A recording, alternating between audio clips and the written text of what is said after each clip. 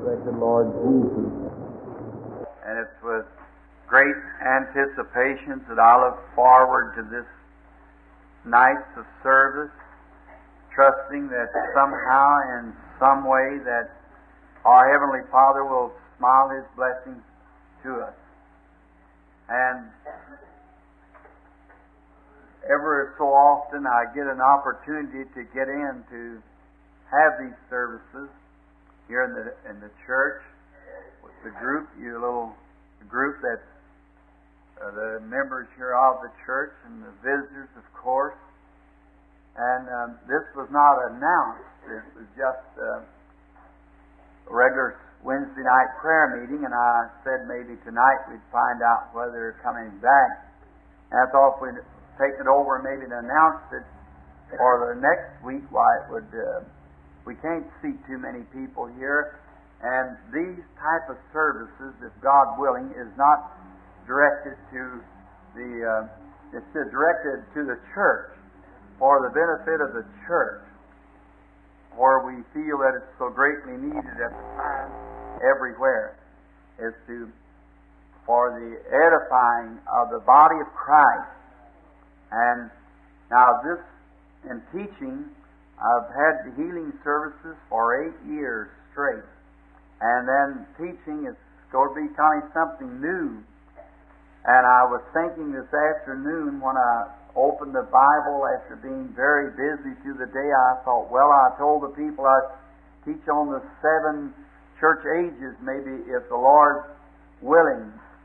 I got to reading and just got that real happy when I started reading it, and I thought, well, I can take all that in one night, an hour. So I didn't know what the Holy Spirit would have us to do. We don't try to set anything. It's just, if it be Thy will, Lord. See, that's the best. And then, if it be the will of the Lord, I'd like to teach tonight on the church ages, and tomorrow night on the mark of the beast, and the next night on the seal of God. And then Saturday is, my brother janitor was just telling me today, he said if they had a Saturday night, Sunday morning, usually when the strangers come in to our midst, why, the church should be very dirty and so forth, so they suggested just have Wednesday, Thursday, and Friday, and Sunday morning, Sunday night. And I said, well, that would be perfectly all right as far as I was concerned. So then, we'll try, if the Lord willing, have it Wednesday, Thursday, Friday, Sunday morning, and Sunday night. And perhaps Sunday night we may have a baptismal service, as people has already been asking about being baptized. And so now, and we'll try every night to begin just on time at 7:30. I get the platform by 8 o'clock. We ought to be evacuated from the tabernacle by 9:30, the Lord willing. So that I know you work, and we have respect to that.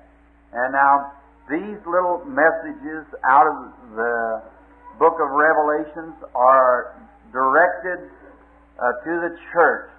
And I wish everyone would bear this in mind, that they're not directed towards anybody's religion or any other motive, only just to my best of my knowledge, to the reading and explaining of the Word of God.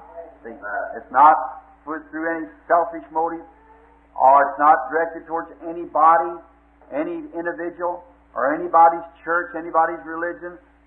And the reason that I like to teach on this revelation here at the tabernacle, being my own church, I just feel like I'm home, and I just, kind of give my sheep the kind of diet that I thought they needed.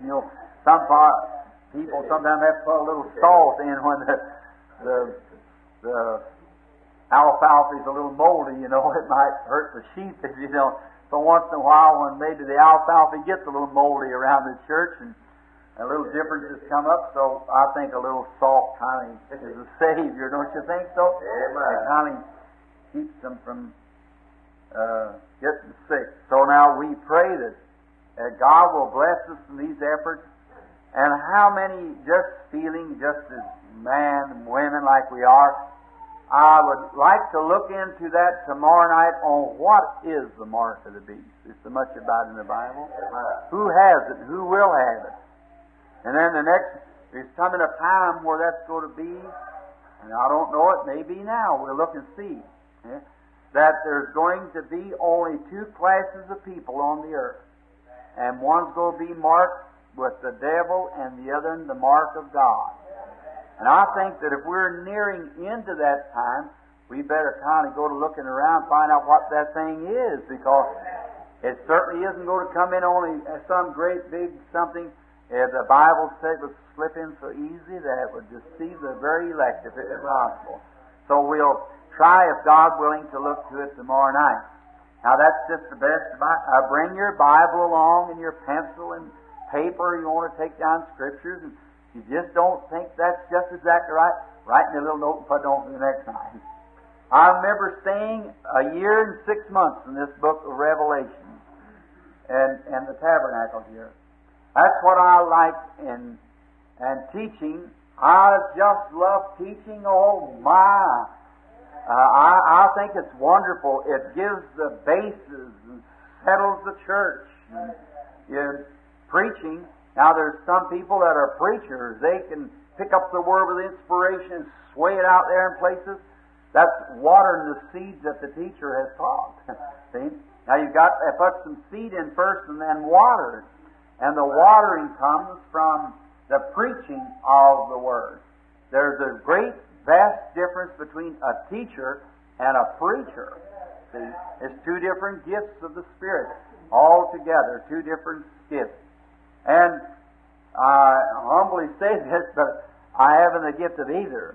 But mine, as usual, is praying for the sick. That's what the Lord called me to do.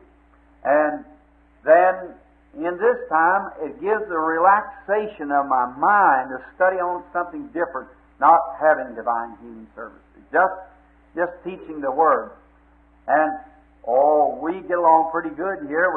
I remember you put up with me for a long time, about 12 years around here on it. And I used to say, with not meaning it for a joke, but the teaching is so rough, I said it's just like a fellow going to the table and eating the cornbread and beans. Now, it's good for you, but you get a little tired of it once in a while. You might have something on the side, some ice cream and cake once in a while.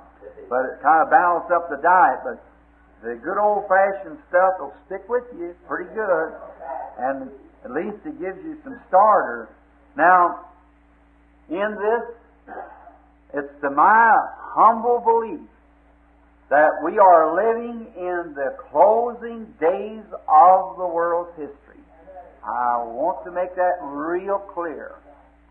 Now, I could be wrong. I don't know. No one else knows. Jesus said not even the angels of heaven would know. He didn't know Himself. He said that's only for the Father. It's the only one who knows. But it's sure and authentic that He is returning, and I just can't see anything else left but the coming of the Lord. When I look and see the nations broke, I see politics broke, I see the homes broke, I see the church broke. There's just nothing else can mend it but God, that's all. Because there have nothing else. The morals of the nations broke, and the political parties are broken, for we trusted so much in our politics, they're broke. And some great fellow in England not long ago said, well, democracy was all sails and no anchor. That there'd come a time that to be on soapboxes lectioneering. Well, that's true, but he didn't think of his own beloved house of the Lord's eye. It was a lot of sails, no anchor to it. Flew away also, and every kingdom of this world will be broke to pieces. Jesus Christ will rule and reign. Amen. So my hopes is built on nothing less than Jesus' blood and righteousness. Amen. All around my soul gives way. He's all my hope and faith. On Christ the solid rock I stand, all other grounds is sinking sand. And how I wish now we start in for about a 3-month teaching service so you can get into the book of Revelations and tie it in with Daniel, the great vision, How many's left in the little flock here that used to remember when they had the old chart across here? I know Brother Head was. We had several years when they had the old chart. Now the book of Revelation how it's made up, and Daniel ties in with it, Isaiah ties in with it, all the Old Testament ties in with it, and it's the book of the revelation of Jesus Christ. The book of the revelation of Jesus Christ. And then in there's 7 churches, 7 plagues, 7 seals, 7 trumpets. Now a trumpet represents war. A seal, a mystery unfolded. And a plague is what follows every war. And by God's help and with the book of history, I can prove to you that we're living at the 7th trumpet for the 7th plague and the 7th seal to be opened and the 7th vial to be poured out. When the 6th one sounds, we'll get on that, maybe the sealing away on Friday night. When the First World War, while that 6th trumpet sounded exactly according to the time God spoke of it, exactly geographically following the seal before that, and when the mystery was revealed in there for the baptism of the Holy Ghost, and the people then, how the church did not move up, and those who were moving refused to walk in light and went back, and the plague was opened at that time and poured out upon the earth, which was influenza that killed all the people, as it did the thousands times thousands, and then coming down into this last age where we are here, and just come and listen what the Lord has to say about it in His Word. Now that isn't my makeup. I must be reading it like a newspaper right out of the Word of God. Amen. So, this is His direct revelation to the church. To the church. The revelation of Jesus Christ to the church. Now, before we speak to Him or speak of His writing, let us bow our heads and speak to Him just a moment in a word of prayer. Our kind Heavenly Father, as we solemnly bow our heads to the dust whence we were taken and shall return someday if Thou dost tarry, we bow in humility to ask that You'll be near us tonight to bless us. I can lay back the pages of this Bible, but there's no man that's able to open the book or to loose the seals thereof. And it's written in here, He that takes out of this shall be taken out of his part of the book of life, and who adds to it, the plagues of God will be poured out upon him. Father, realizing as mortal men and women sitting here tonight, knowing that we're an eternity-bound people, God, may the Holy Spirit come, the writer of this Bible, and open up these pages to us. And may Thy humble and profitable servant preach as a dying man to dying man, as if this would be the last service I'd ever have this side of eternity. The last night we'd ever gather together, and may every one of the laity act tonight as if this was their last sermon they'd ever hear. God, take away all folly. Make us sincere, knowing that we must answer at the judgment of God someday. And our attitude towards Him and His Word now will determine our eternal destination. So, Father, with trembling hearts, we come to Thee and ask, let the Lord Jesus, in the form of the Holy Spirit, take the Word of God tonight and give it to every heart as we have need. For we ask it in His name. Amen.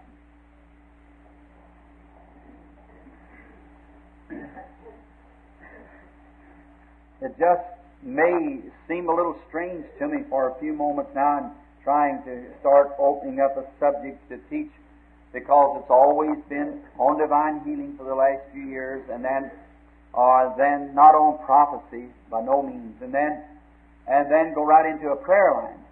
But now, tonight, we want to get the background of the book that we're asking God to open for us. That's the book of the Revelation of Jesus Christ.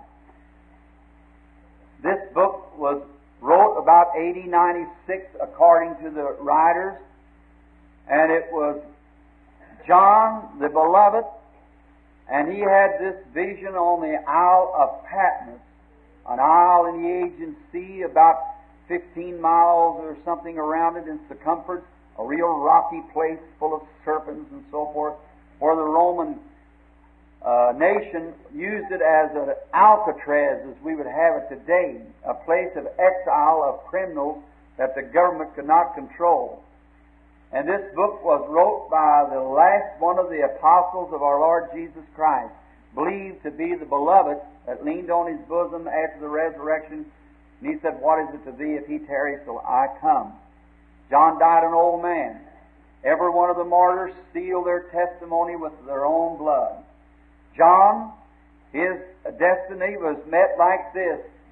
He was caught and boiled in a vat of grease for 24 hours of hot boiling grease, and without any harm coming to him. And they put him on the isle, as commonly believed, as a witch.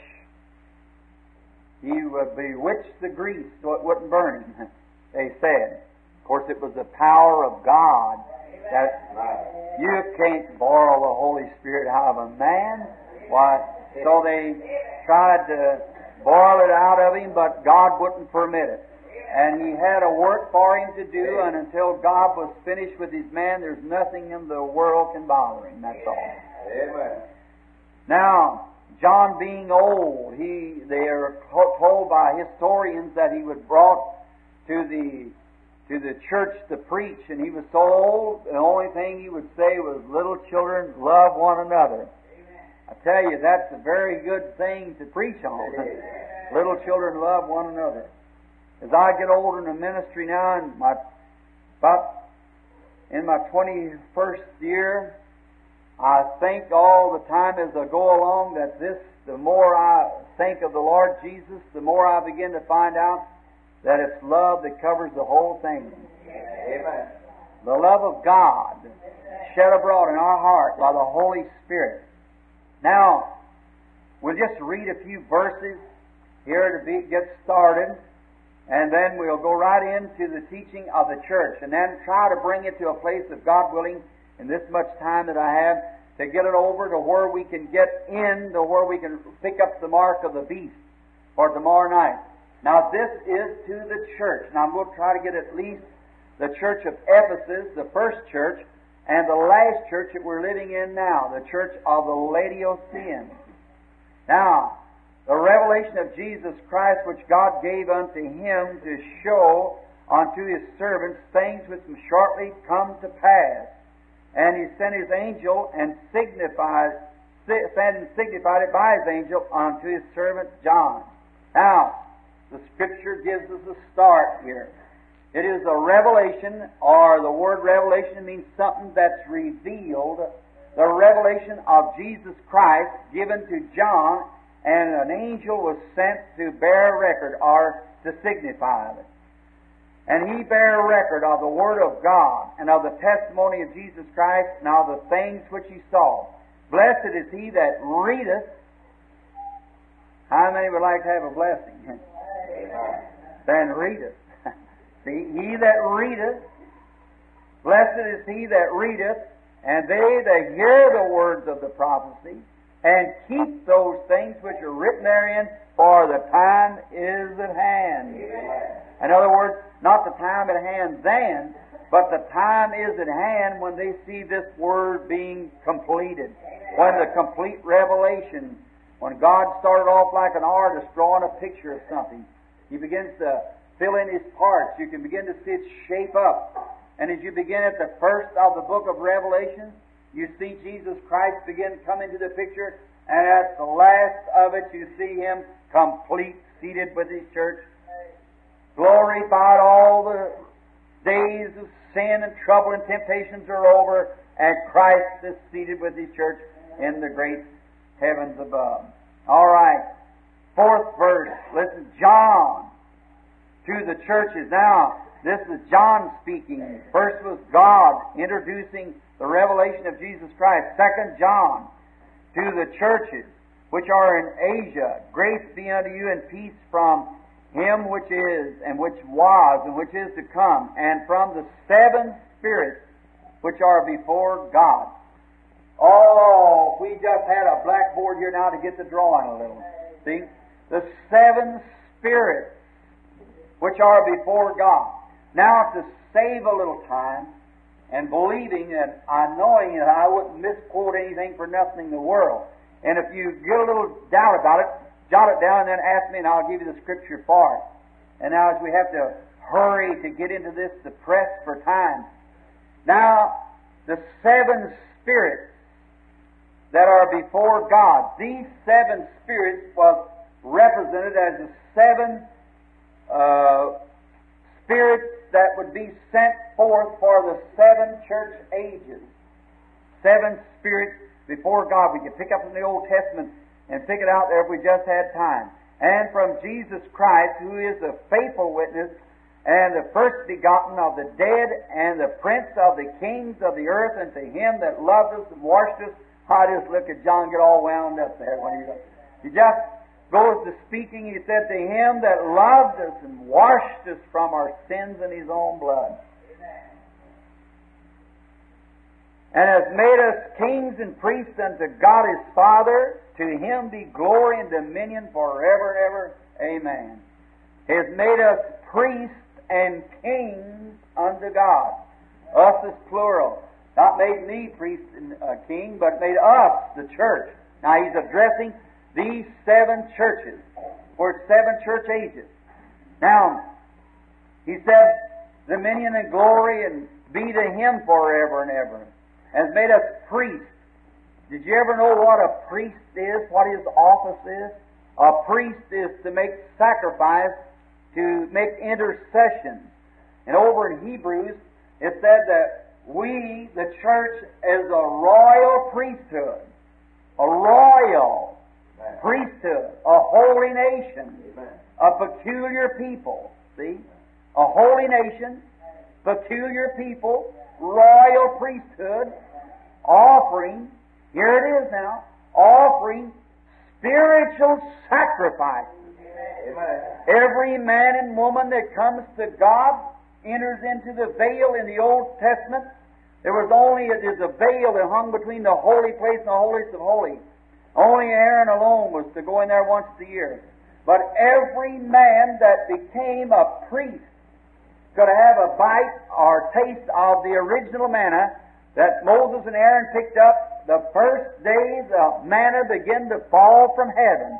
When they crossed the river of Jordan, the enemies was killed behind them, and the next day they went out and all over the ground laid little wafers. God rained it down out of heaven. They called it manna. Tasted like honey. And people were just supposed to pick up enough to last them for that one day. If they kept it over, it contaminated. And God told Moses and Aaron to go out and pick up several omerfuls of it, great baskets, and take it into the ark, the holy place. And there, that every time, after that generation, that every generation following that one, as long as that Levitical priesthood would last, I suppose, that every man that was eligible to become a priest, when he was ordained a priest, he had the perfect right to receive a mouthful of the original manna. Amen.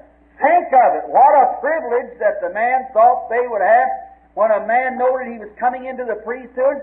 He was going to get a mouthful of supernatural taste, supernatural stirred up, supernatural food that came from God out of heaven that had been kept supernaturally. Amen. The whole ministry is the supernatural.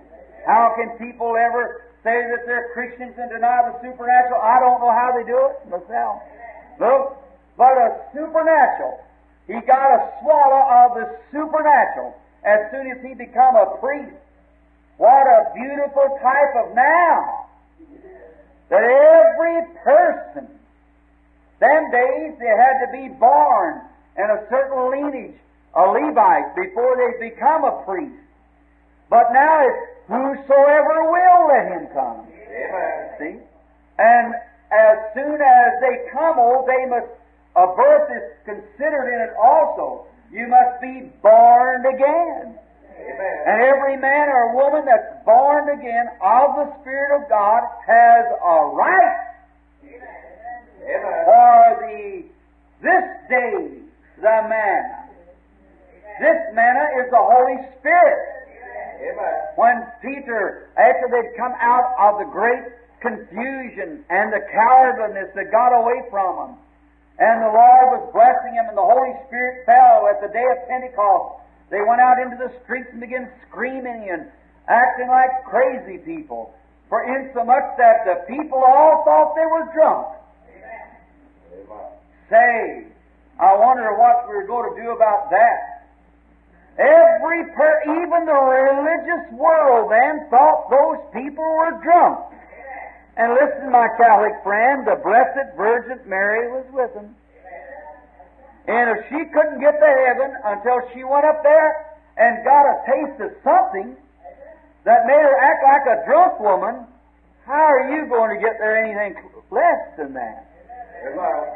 But she received something, 120 with the women, Mary Magdalene and those, and went out into the streets acting like drunk people. Amen. Staggering till the real, if you'll pardon the expression, the sophisticated church of that day said, look at them. That shows what they are. They're all full of new wine. That's what it was. Amen. Now, listen, Peter said, then they begin to say, said, you men of Jerusalem, you that dwell in Judea, let this be known unto you and hearken to my words. These are not drunk.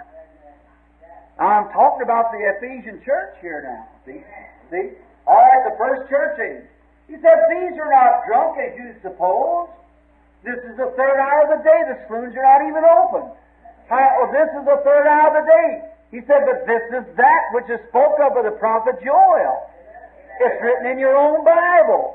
In your own Bible, this is written, that this thing will take place. Well, I said, you ought to have known this, you teachers. Well, could it be just as the church was brought in under that demonstration, and the same demonstration promised for the last days? Can't you point back and say, this is what was spoken of? Amen. See? There you are. And the outside world doesn't know nothing about it. It's foolishness to them. Now, he said, looky here. And they said, now, when they heard this, he told them how that they had crucified Jesus. And every time you can get forgiveness for crucifying Jesus, you can get forgiveness for taking His name in vain. But who speaks against the Holy Ghost will never be forgiven him. In this world or the world to come, we're in the last age. So be careful, walk humbly, have a contrite, broken spirit, a humble heart, willing to let the Holy Spirit lead you. Amen. All right. Oh, my. Here they are. They're all up there, just the people acting like they was cowards a few hours before, closed up in an upper room. But when the Holy Spirit come up on them and filled their hearts out into the streets, I don't imagine they were not doing things that was wrong. They were out there rejoicing and praising God and such a way that there was a manifestation. They were just not out there fussing with one another now. Whether they were Methodists or Baptists, whether they were Pharisees or Sadducees, they were out there rejoicing because that they had got a taste of heaven in their soul. God had given them the spiritual manna. Now, as God poured out the manna there in the natural, and it lasted as long as they were in the journey. A beautiful type. In the day they entered the promised land, the manna ceased. And on the day of Pentecost, the same thing. Look at Pentecost to Moses. They looked back and they seen the enemy was dead. Miriam grabbed a tambourine, began to beat it and scream and dance and run down the bank. The women followed her doing the same thing. And Moses threw up his hands and sang in the Spirit. Amen. At Pentecost, the women come out staggering and jumping and dancing and carrying on. Peter stood up in the midst of them, and said, You men of Judea, and you that dwell in Jerusalem, let this be known to you, and hearken to my words, for these are not drunk as you suppose, seeing it's the third hour of the day. This is that which is spoken of by the prophet Joel. It shall come to pass the last days, saith God, I'll pour out my Spirit upon all flesh. Your sons and your daughters shall prophesy, upon my handmaids and maidservants will I pour out of my Spirit. And they shall prophesy, and I'll show wonders in the heavens above and in the earth below, pillars of fire and vapor and smoke. And it shall come to pass before the great and terrible day of the Lord shall come, that whosoever shall call upon the name of the Lord shall be saved. On and on he went preaching. And when they heard this, they listened and said, Look at that fellow. Where did he get this education? Some of them said he can't even write his own name. The Bible said he was an ignorant and unlearned man. What school's he from? None. Well, how does this ever come about? How did this ever happen? They took heed and said, Well, say that man's really quoting Scripture, and we never heard it like that before. See? He said, Repent, every one of you, and be baptized in the name of Jesus Christ for the remission of your sins, and you shall receive the Holy Ghost. For the promise is unto you, your children, to them as far off, and as many as the Lord our God shall call. In other words, this manna blessing that's fallen here like it did the manna back there is going to be for this generation, the next generation, the next generation, to Jeffersonville, Indiana, and to the utmost parts of the world. Amen. And the same Holy Spirit that fell then falls now. Same result. Amen. Same thing. Same people. Hallelujah. See what I mean? Just perfect. Notice, I'll give unto him, he that overcomes, I'll give him the bread of life. He said that to one of the churches. And he'll not thirst no more, neither shall he hunger no more.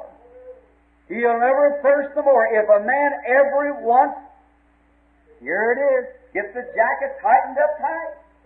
If a man or a woman ever truly once receives the Holy Spirit, you'll never be able to move him no more.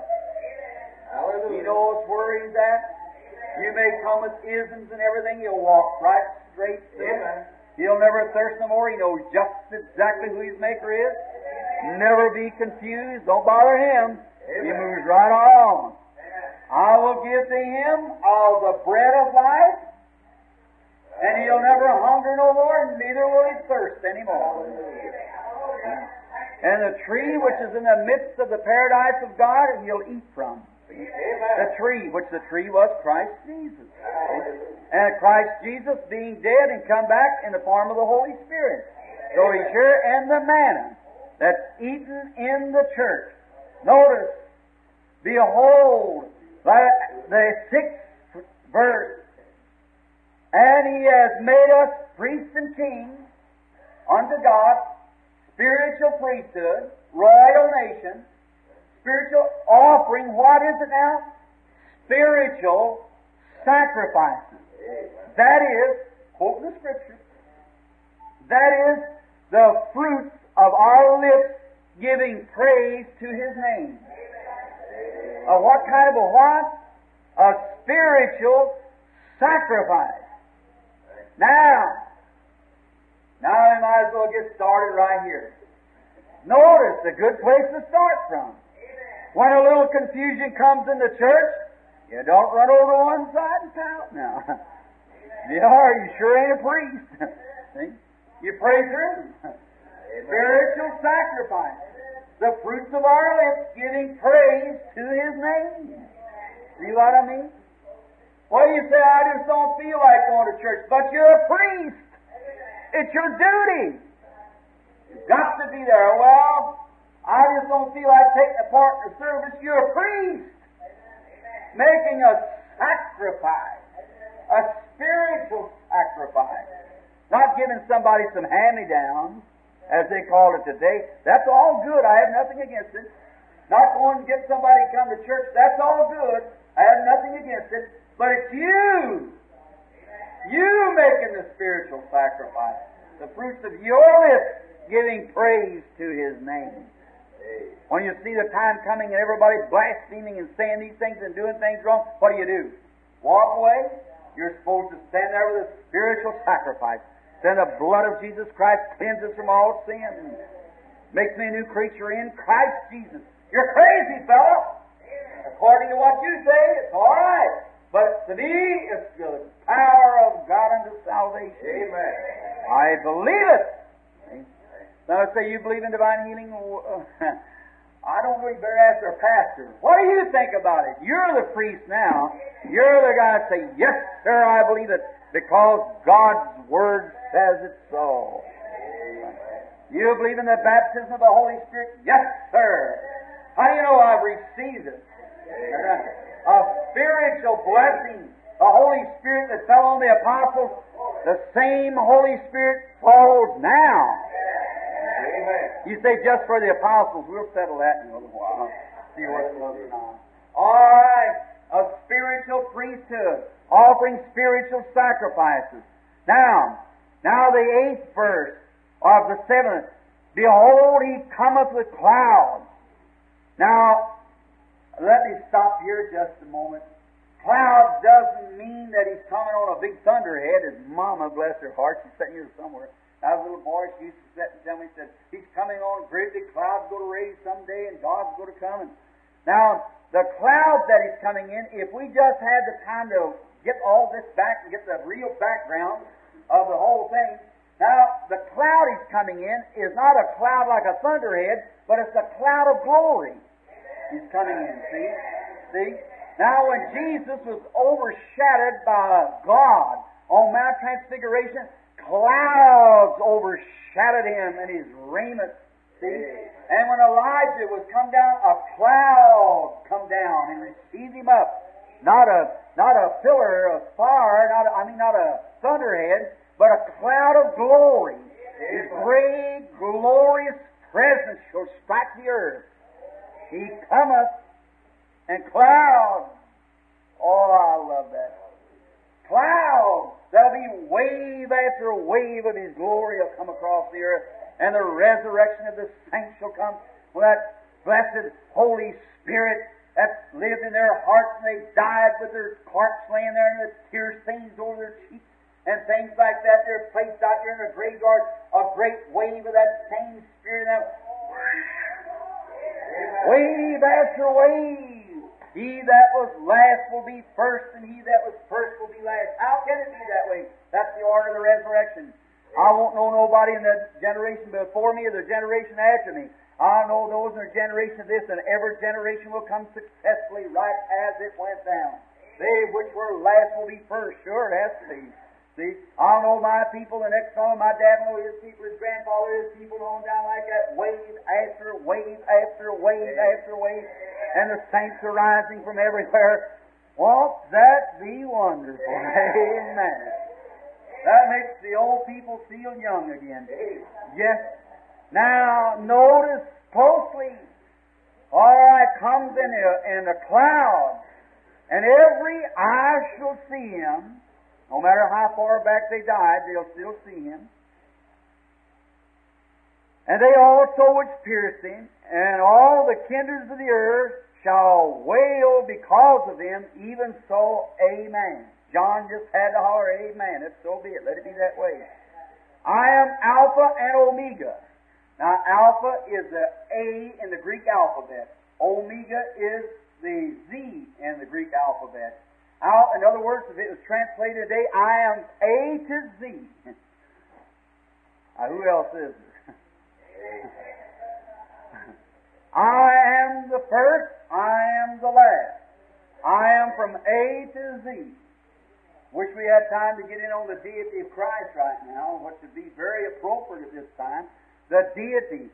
So days when so many people are trying to make Him just a teacher, just a philosopher, or merely a prophet. He was God. He was either God or the biggest deceiver the world's ever had. If He was a prophet, His blood was a man. If He was a teacher, an educator, His blood was a man. He was God, and His blood was divine. Almighty God overshadowed the Virgin Mary and created the blood cell in her womb that brought forth the Son, Christ Jesus, and God condescended and lived in that body. God, Emmanuel, made flesh among us. Take away the sins. When God made His first man, He made him in His own image, which was a spirit man. Genesis 1:26. All right. Then there was no man to till the soil. After done made man, male and female. We'll get into that after a while with 7 stars, but he made both male and female back there in the beginning. That's right, in His own image, and God's the Spirit. And then Genesis 2, there was no man to till the soil, so God put him in the flesh, made man not in His image, but out of the dust of the earth. That's right. Give him a hand like a monkey and a foot like a bear, whatever, I don't know. But He gave him 5 senses to contact his earthly home. And then that man sinned, and God came down and was made man to take away the sin of man. Amen. Redeeming. I am Alpha and Omega. I look at him over here in Revelations, the 4th chapter, when John turned to see this voice again, what was speaking to him. He was sitting upon a throne, and a rainbow was over his head. And the rainbow has got 7 perfect colors. And these 7 perfect colors represented the 7 church ages. That's right again. And what was it? Here it is. Brother, this is fresh. Look. 7 perfect colors, 7, and a rainbow represents the covenant. God gave Noah the rainbow first as a covenant. And those elements are still in the earth as God promised before him. When it rains, He sees the bow. He said, I'll never destroy it with water no more. And then He looked upon Jesus as 7 rainbow colors above Him. He was in this which was God's covenant. And He was standing amidst 7 golden candlesticks, and He was looked upon as jasper and sardis stone. Jasper was Reuben, and sardis stone was Benjamin. That was the first and the last of the patriarchs. That Alpha and Omega, the beginning and the ending, and the 7 rainbow colors, 7 church ages, the covenant with Him in the 7 golden candlesticks with the 7 stars. Oh, what a picture if we get to it after a while, maybe the Lord willing. All right, Alpha and Omega, the beginning and the ending. Saith the Lord, which is, which was, and which is to come, the Almighty.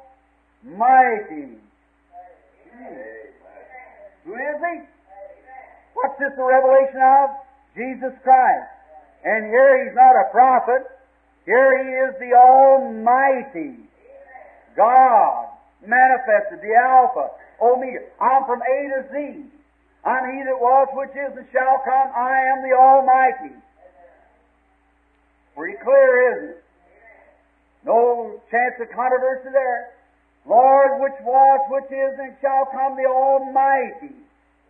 Now John speaks. Listen. I, John, who also am your brother in compassion and tribulation, and in the kingdom, the patience of Jesus Christ, was in the isle that's called Patmos for the Word of God. Say, could you imagine a man being put in a place like that for the Word of God? Yes, for the Word of God and the testimony of Jesus Christ. He was exiled out there for preaching the Word to a religious people. That's what the Word says, isn't it? He was out there for preaching, exile, excommunicated from the church, from society, from all the world. Amen. But he wasn't excommunicated from the one who loved him and washed him in his own blood. He was with his presence in the isle called Patmos for the Word of God's sake. I wonder how many preachers today would go. Gets down to, you go do a little something, get upset. We get so disturbed about it. You hear this man had been boiled in grease for 24 hours and thrown out on the Isle of Patmos, and the Lord was still with him. Amen. I just like that old song we used to sing, if Jesus goes with me, I'll go anywhere. Amen. We sing it, but I wonder if we really mean it. To my honest opinion, it won't be too long till you're going to be given a chance to prove it. So you better be really sure. Check up, take inventory, see if everything's just right. Now, just getting started here now, John answers, and he said he was in the Isle of Patmos for the Word of God and testimony. I was in the Spirit. I like that. I was in the Spirit on the Lord's day. Speaking of another day now, to my Advent friends, which we're sure to get into it after a while. All right? In the Spirit on the Lord's day. Got in the Spirit. And I heard behind me a great voice of a trumpet.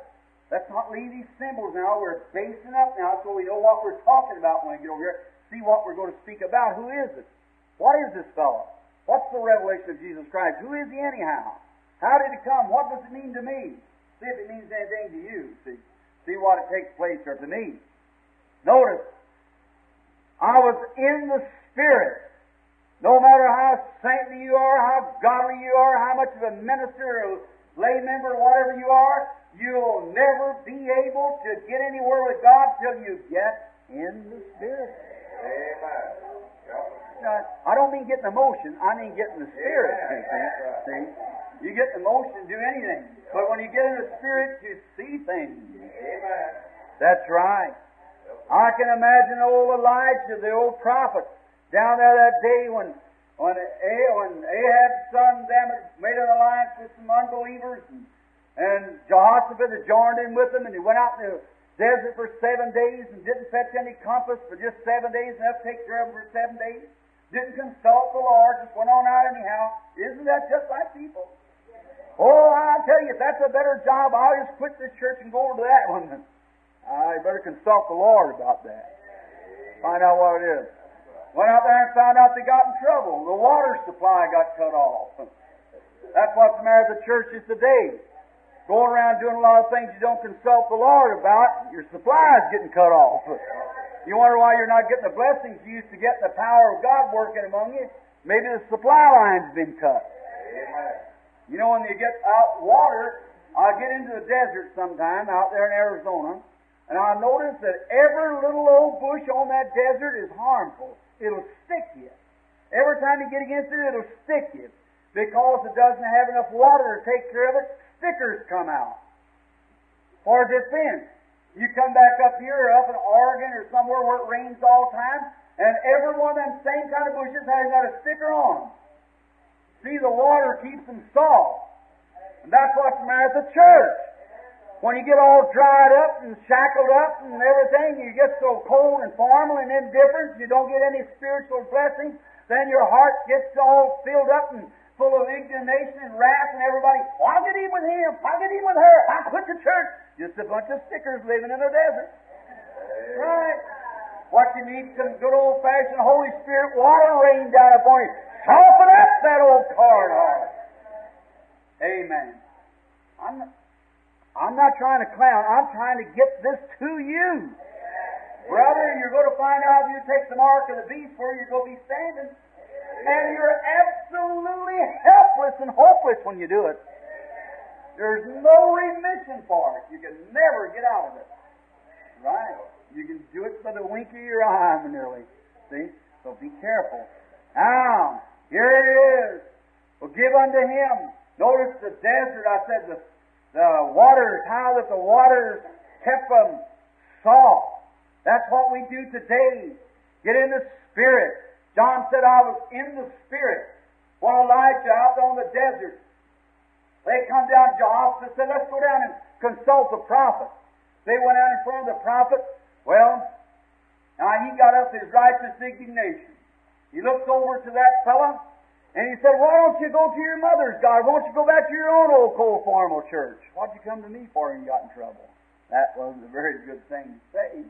But that's just so much words that meant that. Why'd you come down to me? Why don't you go to your mother's God? You all have those big fine churches and all those fine-fed priests and so forth back there. Well, I'm back and ask them about it. Why'd he come down here to me? He kind of got all stuffed up sure enough, didn't he? He said, it wasn't I respected the presence of that godly man Jehoshaphat, I wouldn't even look at you. Oh, my. What a condition that prophet got into. Now he's all that kind of fix and said, well, bring me a minstrel. Some people don't believe in music in the church. But he said, bring me a minstrel. And when the minstrel began to play some good old hymn, Near My God to Thee, whatever you want to call it, I don't know. When the minstrel began to pray, the Spirit of God got on the prophet. And when the Spirit got on him, he got into vision. He began to see things. You have to get the Spirit of God. And you say, I can't understand how people can say amen. Get the Spirit one. Amen. Right? I can't see how they stand at the baseball game and beat one another in the back and holler and hoot and pull their hats down and carry on. Seems like crazy to me. Well, you say you're not a very good baseball fiend. I'm just about as much. How about you as a Christian? All right. That's right. You've got to get into the spirit of it. That's the way it is when you used to go to dances. I don't believe you to go now. Surely not. But if you used to go, they had to play up the hoop-up music and beat the bands and beat the drums and do every kind of a thing there was about it, and the women run out there half naked and everything else and dance on the floors and things. Get to the spirit to dance. Well, that's right. You get in the spirit of it. It's the spirit of the devil. Glad you said amen, because it's the truth. I'll prove it by the Bible. Right? All right. Say, well, I don't believe it, brother. Well, it ain't what you say or what I think. It's what God's Word says. That's what settles it. That's the final word. Yes, sir. He said if you love the world, the things of the world, love of God's not even in you. That's right. And you remember that little old woman taught her daughter to tap dance and things like that, and went down there and danced before the king and required the head of John the Baptist? 70 of her children died as prostitutes on gallows. You see what it does like that. Moses' mother stayed home and kept him and taught him the word of the Lord. You see what happened to him. And through him come out Abraham and so forth and on down. All right, just depends on what you want to do. You're a free moral agent. You act on whatever you desire to act upon. Right? God has put before man, like the Garden of Eden, the tree of life and the tree of death. You make your choice. See? Whatever your soul is charmed for, that's what you'll eat. Notice, now, and I want to read this again now. He was in the Spirit. The Spirit come up on him. He began to see things. Now watch. I was in the Spirit on the Lord's day and heard. I got in the Spirit on the Lord's day and I heard behind me a great voice of a trumpet. Trumpet. Trumpet is an announcement. Gabriel, at the coming of the Lord, shall sound the trump of God. This is God's trumpet blowing. In other words, He's fixing to announce the eternal destination of the world. A trumpet. What is it? Get ready. I'm going to give you the revelation of Jesus Christ to give to the church. I'll speak to you what will be the destination of the world for those who receive and those who reject. A trumpet of God. Attention! Every man when the trumpet blows, he grabs his sword and stands to a place. Attention! The trumpet. Paul said the trumpet gives the uncertain sound. Who shall prepare for war? That's the way it is today. Oh, brother! When I look around and see all these co-formal different churches and things like that, having a form of godliness and denying the power thereof, how can a man prepare himself? Giving an uncertain sound. Say, well, I'll join the churches. I'll go and try the Methodists or the Baptists or the Lutheran or the Pentecostals. I'll do something. I'll make some kind of move. Oh, that's not it. Amen. Except the man be born again. I don't care if he's Methodist, Baptist, Pentecostal, or whatever he is. You've got to be born again. You'll not enter the kingdom. Amen. Look. Voice of a trumpet saying to me, I'm Alpha and Omega. The first thing he introduces here, that I am the first and the last. The first thing when the trumpet of God sounded out, he turned and he said, I'm Alpha and Omega. I'm from A to Z. Amen. I'm all of it now. Stand and listen to me a while. All right. The first and the last. What thou seest, write in a book. That's this book we're reading. And send it unto the where? Address specifically whereabouts? Back to the age? No, to the church. To the church. Notice, what thou seest, write in a book, and send it unto the 7 churches which are in Asia, which was a type of the church. Now we'll get into that in a few minutes. Showing how the Old Testament typed up in 7 ages. 7 churches set here in Asia, which the Bible plainly teaches, which was a shadow or type of the 7 church ages that was coming. And by God's help, and with the Bible, can prove that every church age landed just exactly where it said it would, just exactly where the Bible said it would, and we're at the end of the last church age. And go back in the Old Testament, pick up Daniel's dream, and show you the vision of the Gentile kingdom, how that he saw Amy standing with a head of gold, breast of silver, and thighs of brass, and feet and legs of iron and clay, and show how every one of those kingdoms have succeeded one another just exactly the way the Bible says. And look, the head of gold, Babylon, Medes and Persia, Greece, and the Roman Empire. And the Roman Empire broke up into 10 kingdoms, Eastern and Western Rome, and so forth. And in there was iron and clay, and they wouldn't mix together. Protestant and Catholicism under the same Gentile domination. And he said, even to try to break one another's power, they would intermarry with one another. Just exactly what they're doing today. Exactly. And that kingdom, in the days of those kings, the God of heaven cut a stone out of the mountain without hands, that smote this image in the feet and broke all the Gentile kingdoms down, and the kingdom of Christ ruled and reigned and ruled and covered the earth in the sea and the sky. Amen. Gentile kingdoms faded away like trash, like a husk on a thrashing floor in the summertime. What a picture that we're living in. That's true. And today you see Catholic and Protestant marrying among one another, trying to break the powers down. We raise your children, half the time it's raise them this way or that way. We'll get into it after a bit, in a few nights. Notice how it is, and how the other, the strong of the iron, dominated over the other, broke it to pieces and shattered it away. But the Lamb came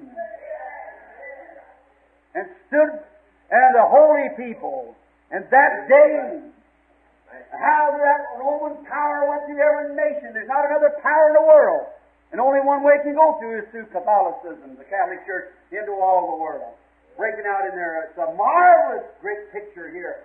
Now, to you Protestants, just keep your shoes on, because, brother, you're right with it. Now, I can prove it with God's Word. You're right into it, just as big as the rest of them. Now, watch. Now, the first and the last, what you see, write in a book. Now, he said unto him, write this in a book and send it to the churches which are in Asia, unto Ephesus and to Sardis and Pergus and so forth, and Philadelphia and Laodicea. Now, we'll stop there just a moment or two, just see how much time I got, because I want to get to this last keynote here on Ephesus and pull it over to Laodicea and see if we're not patterned up in the same church. And see if we're not living in this day. Oh, church of the living God, rise and shine. Look, you don't realize, I wish I had some kind of a shock that I could give you some way. I wish the Holy Spirit would come in His great power and move you to a place that you'd grab this Bible and say, let me look into this.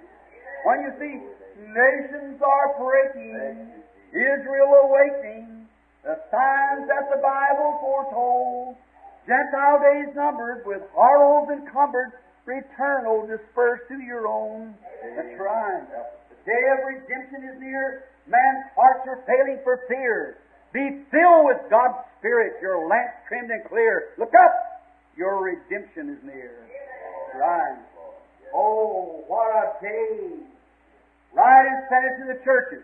Now, just as Israel come in its beauty, back in the beginning under Abraham, come on down to the patriarchs, and in the day of Ahab, it went into the dark ages. The darkest age that the church seen went out of there, and in that time, how that Ahab married Jezebel, brought idolatry into the Orthodox Church. The same thing that Protestantism married Romanism in the 1500 years of dark ages in the Persian Church, and come out with idolatry under the form of Christianity. Going on out into lukewarm age is coming on before us, and we're in it right now. Amen. We're in the lukewarm age. You don't believe it? I'm going to sit down on you people out in the other churches. You're in a lukewarm age and you're evangelists across the earth, around the earth, preaching things like that. You're getting nowhere. You're hollering, you Baptists are hollering 1,000,000 more than 44. What have you got when you got them? Just got a bunch of sinners come in with their names on the book. That's right, say they belong to the Baptist church. Not only that, but the other Methodists, Campbellites, and the whole group. Just as far and indifferent. Billy Graham had that 30,000 converts, he said, in 6 weeks, and 6 weeks later he couldn't find 30. Why? Why? They never got nothing to start with. Just a bunch of sinners went in and put their name on the book under the spell of the revival. He said the kingdom of heaven was like one pitched net in the sea when he brought forth. He had everything. He had turtles, he had crawfish, he had terrapins, he had spiders, he had water bugs, he had serpents. Right. But in there he had some fish also. And when a man preaches a revival under the power and demonstration of the Holy Spirit, the net is drawn around the people. That's right. But if he's a bug to begin with, he's a bug at the end of the revival. If he's a water spider, the first thing you know, he'll go looking around and say, I don't believe in this little stuff anyhow, and pop off back to the water. If he's a snake, he'll say, I told you about it, and away he'll go. He was a snake to begin with. His nature was. And he'll never be nothing else until that nature's changed. A man can't join church or get all emotional worked up or anything else to become a Christian. It's got to be a solid birth of the Spirit. Sincerity, dying out, crying out, laying there till he's dead twice. Remember, life can only come out of death. A grain of corn, if it abide alone, it'll never mean no more than that one grain of corn.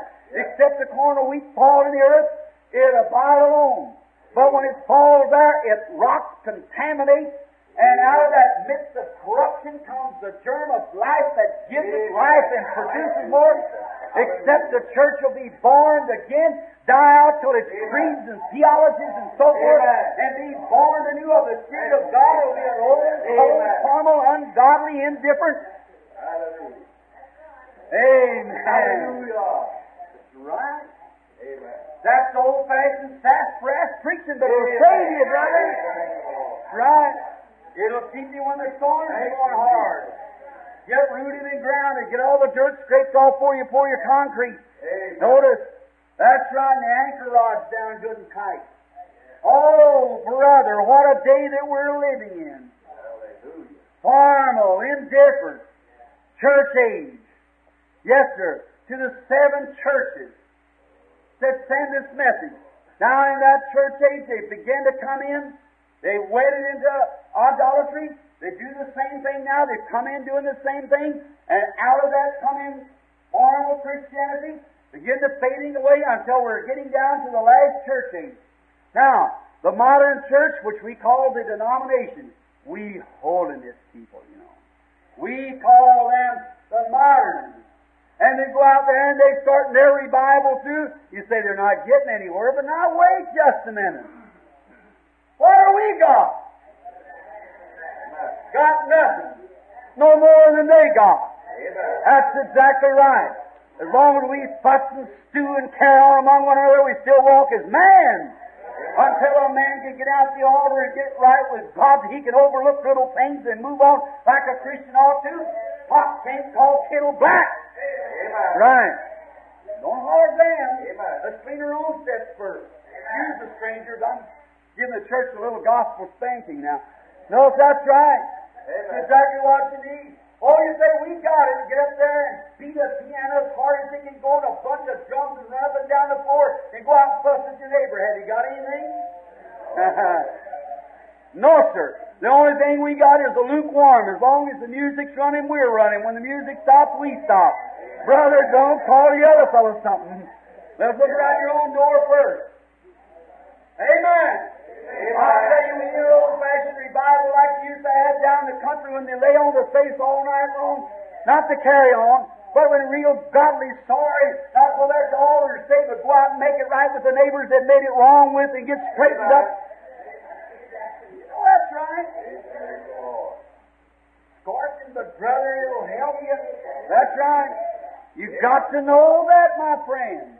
Yes, sir, lukewarm. That's That's a horrible condition for the church to be in. If you don't watch, the Branham Tabernacle about in that same sway. Listen, you know these things have been taught year after year after year after year on this platform, warning you of these things coming. When the Bible said there'd be a time they go from the east to the west and north and south, trying to find the true Word of God and fail to find it, you better get anchored, for you know where you're standing. What kind of man is once born to get not emotionally worked up, not some enthusiasm, not to put his name on a church book, not to join the biggest church in the city, but when he's actually cried to and begged with tears in his eyes until God has forgiven his sins, cleansed his soul of the life of sin, and filled him with the Holy Spirit with such love and godly, till he takes some old tar tool back he's stolen the neighbors and goes and makes up these things and lives godly before men. We'll never have a revival in this country till we have that. Amen. Judgment begins at the house of God, by the Word of God. Amen. Not a textbook, but the Bible. Not what some church teaches their theology, but what God says. Then you'll have a revival where great powers and wonders and signs and miracles and everything else will take place. We're lukewarm. Because we're lukewarm in this age, God said, I'll spew you from my mouth. Amen. This church age will be rejected. There'll be a remnant out of it that'll be saved. So better mark yourself right good to find out if you're in that remnant now. We'll get into it in a minute if God willing. Just notice now. And I turned to see the voice that spake unto me. And being turned, look, I saw 7 golden candlesticks, or lampstands, the Greek says. Now, that's the first translation because they didn't have the candles in that. They had the little lampstands. Now, the 7 golden candlesticks, we call them. Now, in the holy place where the shewbread, and many of you clergymen understand, and that you people here at the tabernacle being taught with a good teacher here, you know these things. The 7 golden candlesticks, they had little lamps on top of them that burnt oil. Over in Zechariah, where he saw the vision, I believe it was, and he saw the wild olive tree and the tame olive tree, the Jew and the Gentile, way before the dispensation of the Gentile, and it had a golden censer, and both of these golden censers run into this one candlestick here that furnished oil for all the lamps. And he couldn't understand how these things work. The wild olive tree and the tame olive tree. And the tame olive tree, of course, is broke off the wild olive tree, dressed it into it. And that oil to the lamp, oil represents the Holy Spirit. Always. We're getting that on the mark of the people Friday night. Notice, but this oil represents Holy Spirit. That's why we anoint the sick with oil, is because it represents the Holy Spirit. The Bible said in Revelation, the 6th chapter, when the plagues went through, he said, a measure of wheat for a penny and 2 measures of barley for a penny, but don't hurt my wine and my oil. Which we're going to take Revelations on through for a few weeks and get into that, who that wine and oil is. See that you hurt not my wine and my oil. Won't you come near? Amen. Now, notice these golden candlesticks, this oil poured into these candlesticks. Now, the oil was what was put in the lamp to burn. Now, Aaron, it was his duty to light these lamps. And these lamps had to be lit. Hold it on now. Look. Keep reverent and listen. These lamps had to be lit by the fire that God had lit. Amen. Aaron's sons went in with some strange fire, and God slew them in the door. That's right, strange fire. The fire that God started. And what? Now the candlesticks run in an arch. Here was 1 candlestick, 2, 3, 4. Well, 5, 6, 7. Like this. Now those golden candlesticks here, as he says in a few minutes, let's read a little farther, maybe we'll get it. And listen to what he said now. All right, and his head, I believe I've got ahead of the 12th verse there. 7 golden candlesticks, 13th verse. And in the midst of the 7 golden candlesticks, one like the Son of Man, clothed with a garment down to the foot, and a girdle about the paps of the golden girdle. His hair was as white as wool, white as snow, and his eyes were flames of fire. Now let's stop there just a minute because we can't leave that picture there just like that. Look at these candlesticks down here now. So those candlesticks, as we'll find a little later, represents the 7 church ages. They represent Ephesus, Pergus, on down to Philadelphia, and all over to Laodicean, 7 church ages. And each one of these little candlesticks had a little cruse of oil sitting there. And this oil burnt on this candle. Now, when one candle was lit by the fire of God, they taken that candle and lit the other one, then set it down and lit the other one, and one lit off the other, and off the other, and off the other, till the last candle. Notice, same oil.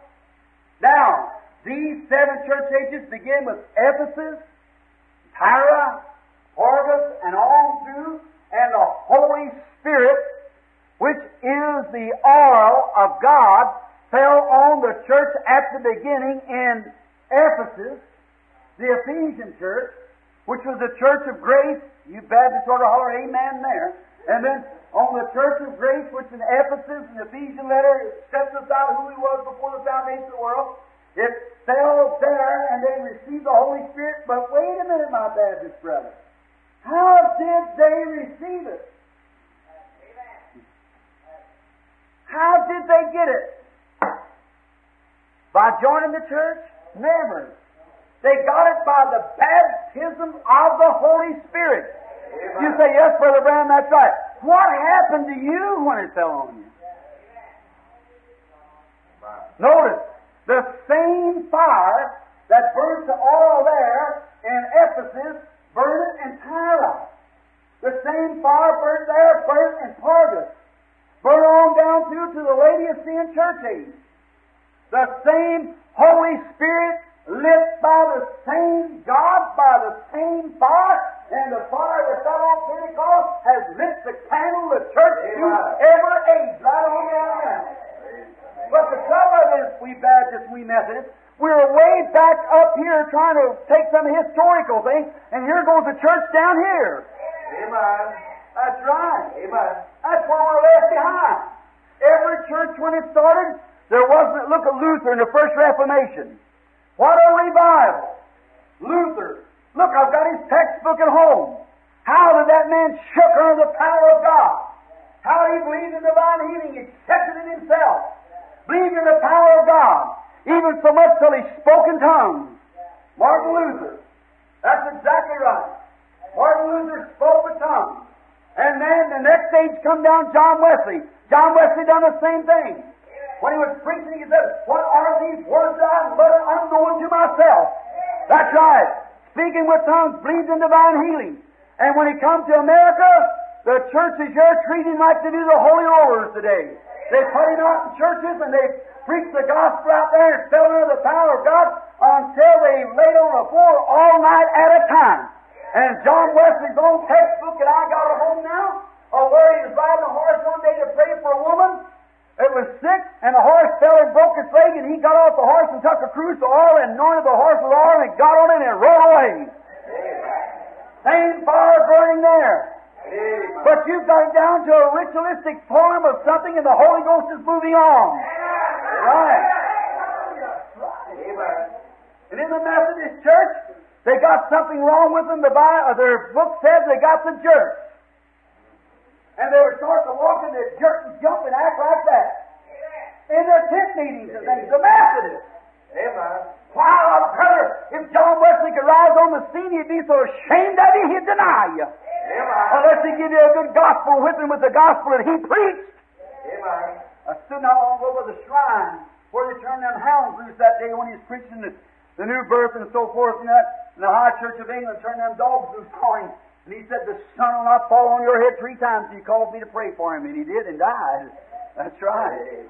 Sure. That's what we need today. We need that kind of Methodist. We need another Baptist like John Smith, who stayed in the room and agonized with God and prayed all night in such a way till his eyes were swollen so bad at morning his wife would lead him to the table to eat. Amen. Oh, what do we do today? Stand out on the corner with a cigarette in their mouth, a deacon in the church, and go down and act the picture shows and watch televisions all night and stay away from church, smoke, drink, gamble, run the horse races, and call ourselves Baptists. Oh, yeah! What we need today is another old-fashioned, God-sent Holy Ghost revival. Amen. Hallelujah. Amen. Don't mean I ain't trying to get you to get excited. I know you're not excited, but brother, that's the truth. I'm trying to get the point to you. The truth is what we need. All right. Now that's the Bible. That's what the Spirit says. See? The candlestick. All right. Now the 13th verse. And in the midst of the 7 golden candlesticks, one like the Son of Man. What one like him? Who was this? His bride. One like him. Watch how it was. Clothed with a garment down to the foot. The holiness of Jesus Christ covered her. Has washed us from our sins with His own blood. Or girded about the paps, not a man, a woman, with a golden girdle, the gospel that helps the power and glory of God over the body of Christ. Oh, what a beautiful picture we got here under consideration. Look at here. Down to the foot, and a girdle about the paps with a golden girdle. His head, his hair was white as wool, white as snow. Righteousness, holiness, white speaks of. His eyes like flames of fire. Looks right to it. Don't try to hide from Him. He knows who you are, where you are, and what you've done. Yes, sir. He sees everything. Oh, God, we got this few minutes. Let's get to this other church age if we can. Notice, and His feet were like fine brass. Brass always is judgment. You know the brazen altar and the brass serpent and so forth? Brass speaks of judgment. His feet, then the church of Jesus Christ is set upon divine judgment. Christ dying in our stead, the just one, paying our judgment up there before God, and died there as a sinner on the cross, and His soul ascended into hell, and God, not suffering His Holy One to see corruption, raised Him up on the third day for our justification. Who sits at His right hand now, a high priest, can be touched with the feeling of our infirmities, which shall return in like manner as He went into heaven to receive a glorious church that's made herself ready, blood-washed and second-born. What a vision. Amen. All right. Like fine brass. Or now what? And his feet was like fine brass, as if they had been burned in a furnace. That's all the dross taken out. And His voice, the voice of many waters. Watch this, the church speaking to Him now. Waters. Revelation 17:15 said waters means sickness and multitudes of people. Now His voice, or this being that was standing there looking like this, Christ in His church, as bride and Christ being one, like husband and wife is one, the church and Christ being molded together with one person, the same Holy Spirit, and the things that Christ did, the church does also. Do you see it? That beautiful church there, in holiness, in power, in majesty, with seeing visions, signs, wonders, everything just like He did. Here it is on earth, giving all praise to God, saying, I can do nothing except the Father shows me, but He shows me. And here it is, and we come to see these things go taking place. Now, Christ molded into one, and the voice of many waters, many people, not just the one, it was the whole church, the 7 churches molded together as one great ransomed body of the Lord. The Methodist, the Baptist, the Presbyterian, all that's born again with the Holy Ghost, speaking with the power of God. That's the body. That's the body. And He had in His right, everything in the Bible has a meaning to it. See? In His right hand, 7 stars. He's a king. And out of His mouth was a sharp 2-edged sword, and His countenance was like unto the sun shining in His strength. Now, out of His mouth goes a sharp 2-edged sword. Out of the mouth of this standing there, Christ in the church is one. In His hand He held 7 stars. You'll see in a few minutes when we get to it. Let the Bible just speak what it was. It was the 7 ministers, one minister to each age of these 7 church ages, coming out, hold them in His right hand. Amen. There He is. There were 7 angels, 7 messengers, one to each church. Get it? There He's standing there. And out of His mouth goes a sharp 2-edged sword. What is a sharp 2-edged sword? Hebrews, the 4th chapter, said the Word of God is sharper, more powerful than a 2-edged sword, even going to the mire of the bone and a discerner of the thoughts of the mind. All right. And when I saw Him, I fell at His feet as dead, and He laid His right hand on me, saying, Fear not, I am the first and the last. Amen. I am he that liveth and was dead, and behold, I am alive forevermore. Amen. And I have the keys of hell and death. Amen. That's Jesus. Amen. Now watch. Write these things which thou hast seen, and the things which are, and these things which shall be hereafter. All right. And the mystery of the 7 stars which thou sawest in my right hand are and the 7 golden candlesticks. The 7 stars are 7 angels of the 7 churches. Hold that. 7 angels are 7 ministers of the 7 churches. There's the church of the leader of Ephesus. Now, if God would permit, and we continue on with this and don't take the mark of the beast, I can show you every one of them right down to this last age, which it was. Show you the Philadelphia church, which was the Methodist, John Wesley. Show you the church Hierarite immediately after Fergus, which was Martin Luther, and go right on down the age and show each one of them. They come and brought the message, established the message in the earth, and right down to the last message today. That's right. Where God sent an angel from heaven, vindicated His servant, and set a message forth to everyone. This will not be a church. It will not be an organization in this last days, because God has laid the organization on the shelf, and all of you are aware of that. And wait till we get through tomorrow night on the Mark of the Beast and see where your church is at. See, in your organization. Now what? The churches. And the 7 candlesticks which thou sawest are the 7 churches. They are the churches, and the stars, which is holding each star. Now look. Could we just stop a minute? I know I've got about 12 minutes to go here. I want to get to this chapter right here and read it through, if nothing else. I want to get this to you. A star was a minister, and a minister anointed with a spirit from above. Do you realize that you represent a star in heaven, and every star in heaven represents you? Amen. Did you know God told Abraham that his seed would be like the stars of the heaven? First they were the dust of the earth, and then in the resurrection they were the stars of heaven, innumerable. Did you realize that? Did you know Jesus was the bright and morning star, the greatest star of all the stars of heaven? Amen.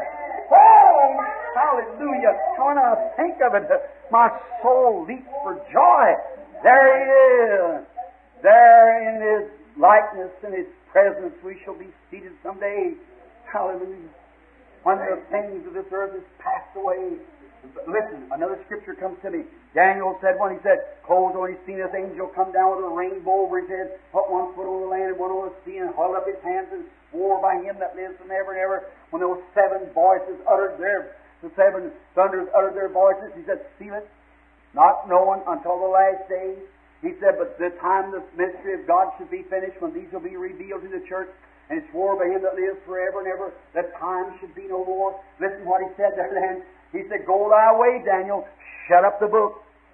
See, for thou shalt rest, and you shall stand the last days in your lot.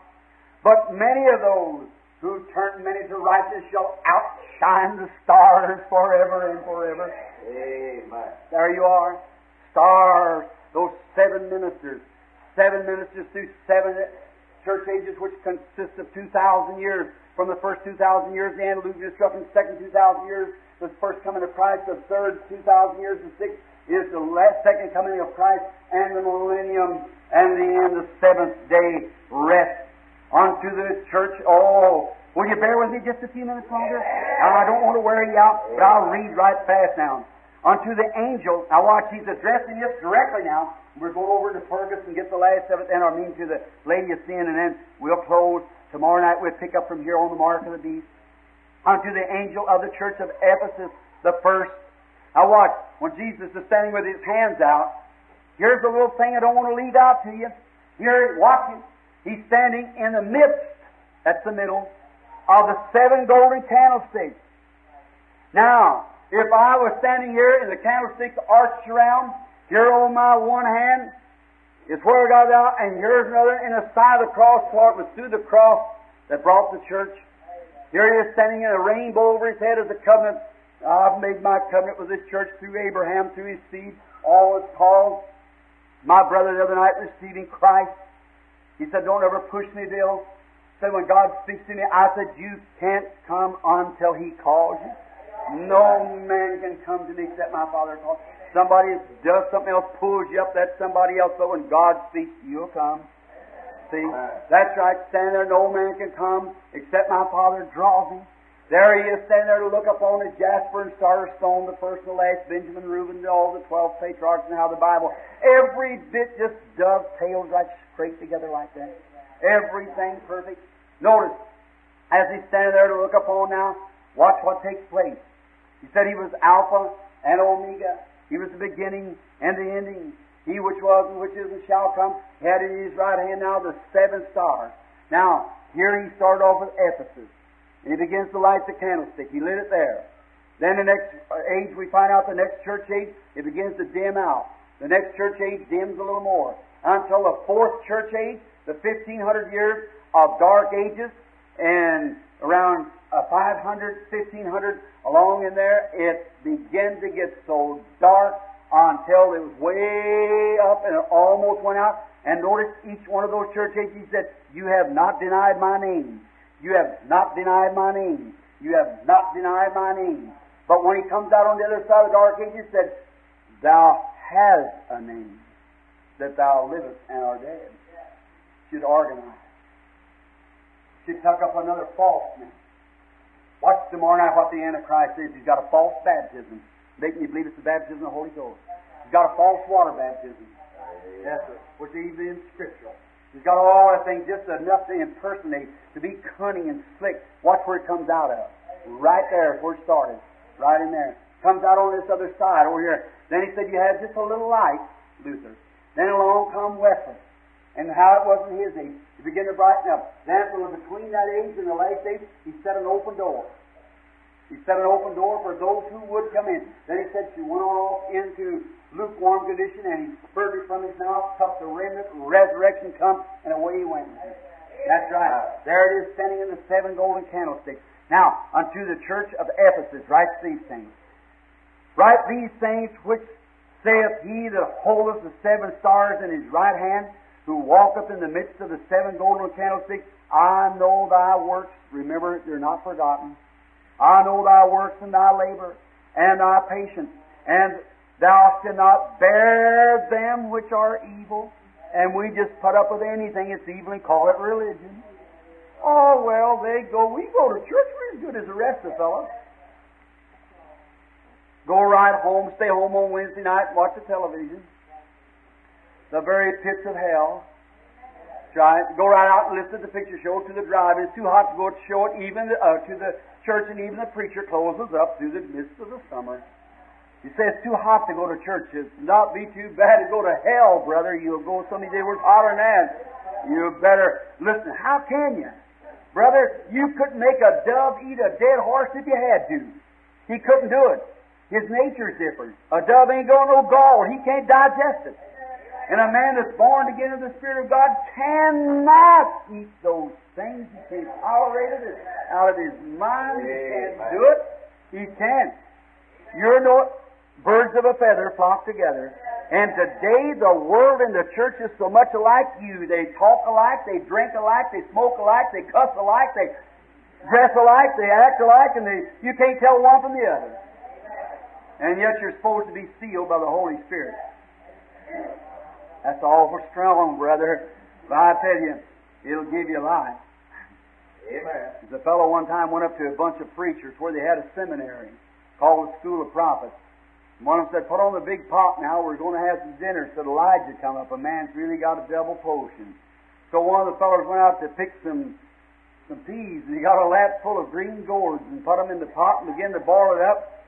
Why, they started eating, he said there's death in the pot. That's just about like some of these seminaries could cook up too. That's right. Said there's death in the pot. Elijah said, wait a minute, we take care of that. He goes and gets a handful of meal and throws it in, so that changed things. A meal offering. Jesus Christ the same yesterday and forever. Burr ground the same for the meal offering, and it made the difference. Can't stand them which are evil. And thou hast tried them which say that they are preachers or apostles, and they are not, and hast found them to be liars. That's what he said. I never said it. I'm just quoting him. But you know what God requires? God requires the baptism of the Holy Spirit or you're lost. And a man who offers a couple of DDDs and LDs and PhDs and bachelor's degree and everything else behind that, and sometimes know no more about God than nothing. That's true. Brother, that don't mean anything, but the whole world say, well, our minister is a doctor of divinity. Oh, mercy. That don't have no more to do with God than taking a drink of water. Not as much. That's right. God don't care how many PhDs or DDs and you know what the Bible calls, now this is not a joke, because I don't believe in telling, but the Bible calls DD dead dog. That's exactly what the Bible said it was, dead dog. All right, so you can't bark. So that's, all right. And has bore and has patience, and for my name's sake. Oh, I want to grind that in, because you're going to get that in a few nights, God willing. Has labored and has not fainted. You stayed right with it. All right. Notice. Nevertheless, I have some things against thee. Now, here's where I have to leave off now for a little bit. I get this right here so we catch tomorrow night. Have a few things against thee because thou hast left thy first love. What's the matter with the tabernacle? A man ought to be able to say when you meet a man, is your Christian experiences, when was the dearest to you? You ought to be able to say, right now. Well, my best experience is back when I first got the baptism of the Holy Spirit. When I come, you say, oh, brother, you've fallen from grace. That's right. Look, has left thy first love, showing that they had something in the beginning and has left it. Not he that beginneth, but he that endureth to the end, the same shall be saved. Amen. Not he always saith, Lord, Lord, but the one that doeth the will of my Father. Oh, let that soak just a few minutes. I'm talking fast tonight anyhow. So let's let that soak just a few minutes. He that doeth the will of my Father. He that endureth to the end. He that endureth to somebody say, I believe you, that guy's a little hypocrite. Well, if you think that about me, I'll leave church. I won't have no more to do with it. All right, there you are. Shows what you're made out of. Brother, if it was a wheat to begin with, it'll be a wheat at the end. You just never stayed long enough down here. You never make the thing right. That's right. Remember, therefore, from whence thou art fallen. Go back and remember when you used to have the experience where you wouldn't talk about nobody. Anything went wrong in the church, you didn't sit on your neighbor's steps over there and talk about the church and talk about everybody else. Fly loose and go join another church. No, you stayed right there patiently and prayed it out. God brought it on through. See? Remember from which thou art fallen and repent. You know what repent means, don't you? And do thy first work. Go back and get your first experience. Do the things you did in the beginning. Go up to the altar and make it right with God, in other words. That's right. Do thy first work, or else I will come unto thee quickly, and I will remove thy candlestick out of his place, except thou repent. If you don't, you'll have a broke-up church and gone to pieces. Lest thou repent. But this thou, now here we come. Hold tight, listen close, keep your ecclesiastical vest on now, and take your umbrella down. Listen. But this thou hast, that thou hatest the deeds of the Nicolaitans, which I also hate. You hate the deeds of the Nicolaitans. Now what? What was deeds in Ephesus in the next church age was the doctrine. We're going to pick that up tomorrow night. The Nicolaitans.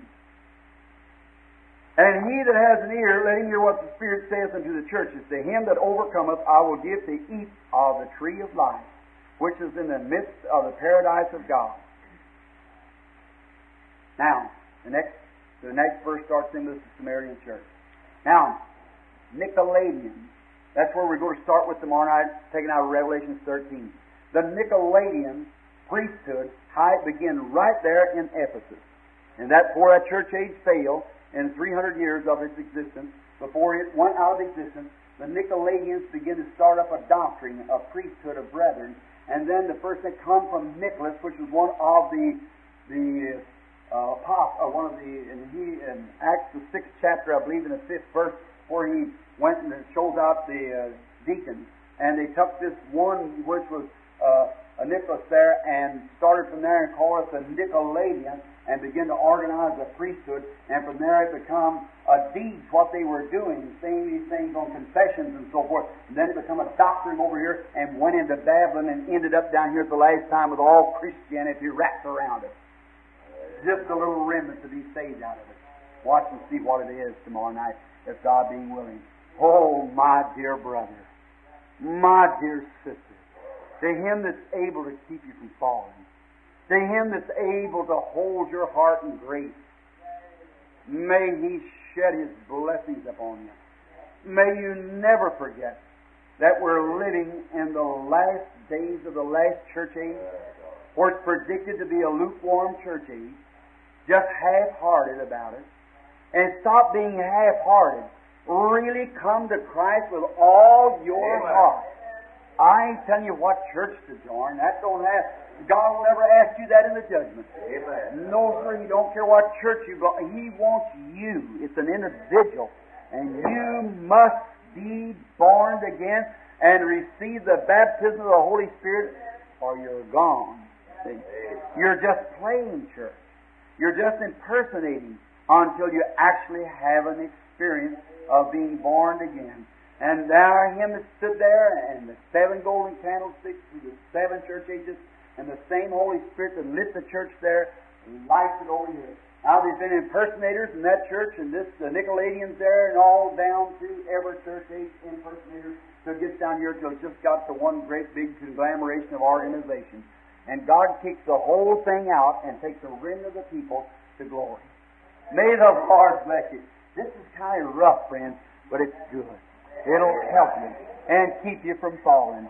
Now, don't go around and say, Brother Branham threw it off on my church. It wasn't meant for any church. It was only meant to you as an individual. If you belong to the Baptist church, then you'd be a real Holy Ghost-filled Baptist. If you belong to the Methodist church, be a real Holy Ghost-filled Methodist. Whatever it is. And you'll not be in the impediment. You'll be a credit to any church or any neighborhood for the glory of God. Amen. May the Lord bless you now while we stand, if you will. Amen.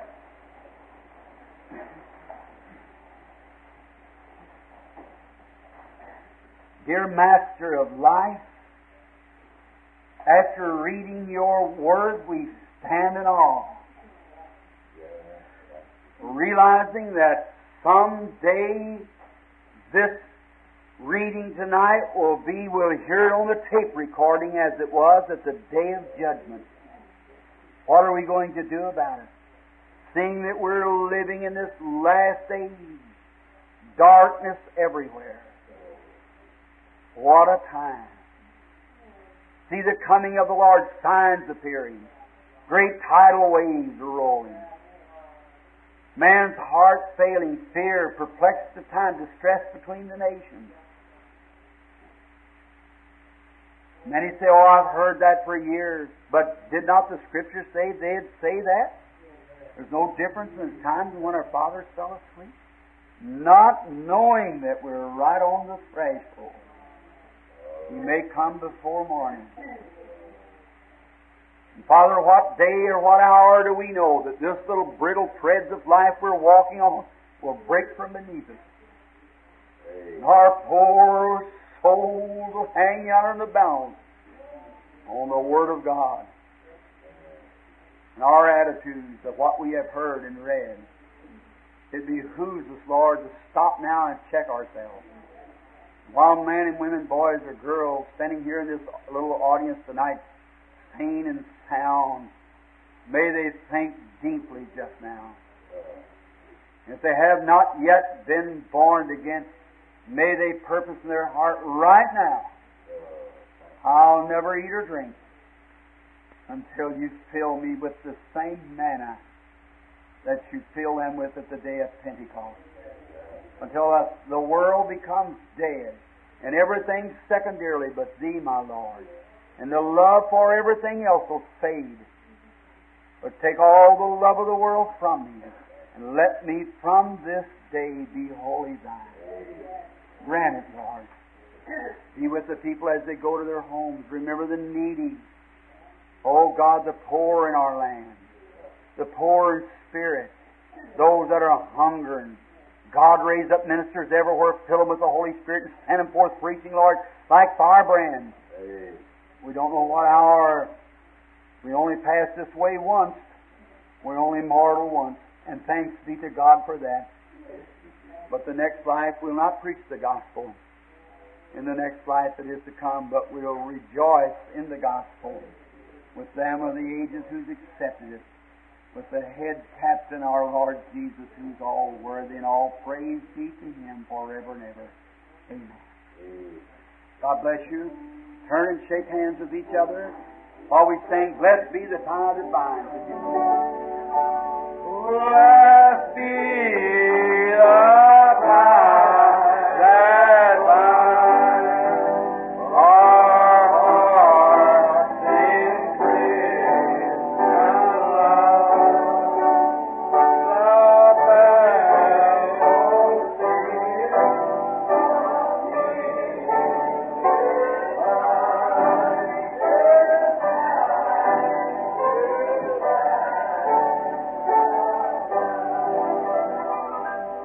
The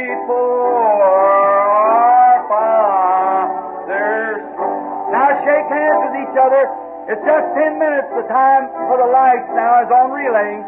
Y'all shake hands, go home, rejoice, and come back tomorrow night at 7:30 exactly. We'll begin the service, God willing.